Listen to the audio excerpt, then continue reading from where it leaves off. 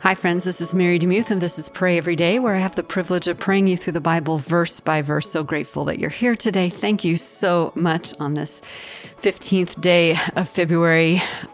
Grateful that you're here. We are going to be finishing up the book of Matthew today on a bang, because we all know how all the Gospels end. They end with the resurrection. So this is Matthew chapter 28 in the World English Bible, and this is what it says. Now, after the Sabbath, as it began to dawn on the first day of the week, Mary Magdalene and the other Mary came to see the tomb. Behold, there was a great earthquake, for an angel of the Lord descended from the sky and came and rolled away the stone from the door and sat on it. His appearance was like lightning and his clothing white as snow. For fear of him, the guards shook and became like dead men. The angels answered the women, "Don't be afraid. For I know that you seek Jesus who has been crucified. He is not here, for he has risen just like he said. Come, see the place where the Lord was lying. Go quickly and tell his disciples he has risen from the dead, and behold, he goes before you into Galilee. There you will see him. Behold, I have told you." They departed quickly from the tomb with fear and great joy and ran to bring his disciples word. As they went to tell his disciples, behold, Jesus met them, saying, "Rejoice." They came and took hold of his feet and worshipped him. Then Jesus said to them, "Don't be afraid. Go tell my brothers that they should go to Galilee, and there they will see me." Now while they were going, behold, some of the guards came into the city and told the chief priests all the things that had happened. When they were assembled with the elders and had taken counsel, they gave a large amount of silver to the soldiers, saying, "Say that his disciples came by night and stole him away while we slept. If this comes to the governor's ears, we will persuade him and make you free of worry." So they took the money and did as they were told. This saying was spread abroad among the Jews and continues until today. But the 11 disciples went into Galilee to the mountain where Jesus had sent them. When they saw him, they bowed down to him, but some doubted. Jesus came to them and spoke to them, saying, "All authority has been given to me in heaven and on earth. Go and make disciples of all nations, baptizing them in the name of the Father and of the Son and of the Holy Spirit, teaching them to observe all the things that I commanded you. Behold, I am with you always, even to the end of the age. Amen." Mind if I pray for you?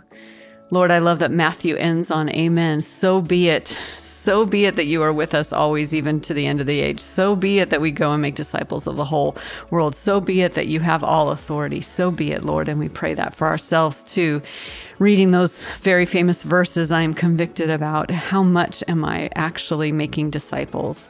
How much am I actually participating in helping people see who you are, Lord? So open my eyes and open the opportunities. I do confess it can be easy, especially here in the South where I live, to be cocooned away from people who don't know you. And so, Lord, open my eyes to the needs around me and open our eyes to the needs around us as well. Lord, thank you for this passage. Thank you for the resurrection. And this was very interesting to me. It's so compelling, Lord, that every time I read your word, even a familiar passage like this that I've probably read 100 times, there's something new that stands out to me. And this time it was this: the angel of the Lord descended from the sky and came and rolled away the stone from the door and sat on it. How crazy must that have been for the guards who were there and for Mary and the other Mary and Mary. Wow. I can't imagine what that would look like. An angel descending from the sky. It must have been terrifying. I guess I always just pictured it as the angel sitting on the rock saying, "Hey, you're looking for the living among the dead." I didn't think about him coming from the sky. Wow, that's just not something you would normally see, obviously. So Lord, thank you that when we read scripture, there's something new every single time we come to the text. And I'm so grateful that you give new insight every single time. And Lord, I also love that this kind of side plot is happening, and yet here we are today. Here I am today, reading your word and praying to you, because it's not true that the soldiers stole the body. The truth is that there is no body, because you resurrected. I mean, there is a body, but you resurrected. There's no dead body, and you now sit at the right hand of the throne of God, ever interceding for us. So even when we don't know what to pray, even when our groanings are too deep for words, according to Romans, you are the great high priest who intercedes for us. And when we don't have the words, you have the words. So Lord, we give you all those unspoken prayer requests today, and we ask that you would intercede for us and our loved ones. In Jesus' name we pray. Amen.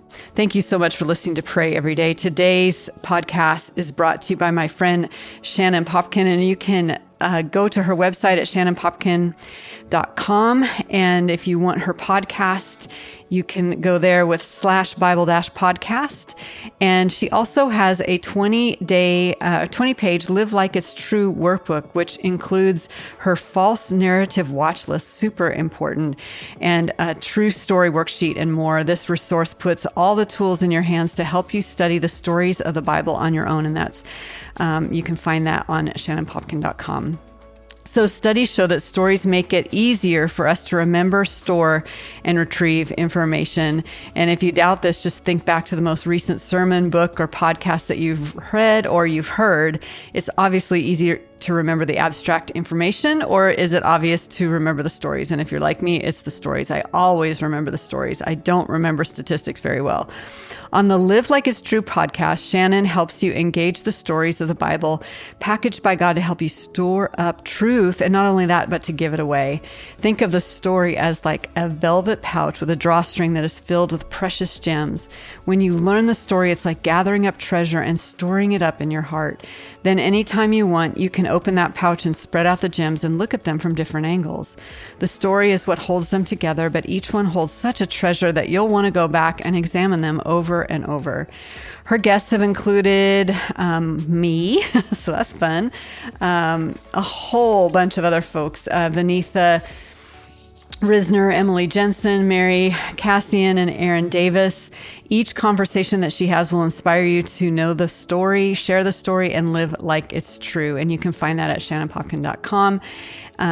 And you can find, if you want, you can find the episode that I'm featured on, and it is called The Truth About Your Thirstiness for More.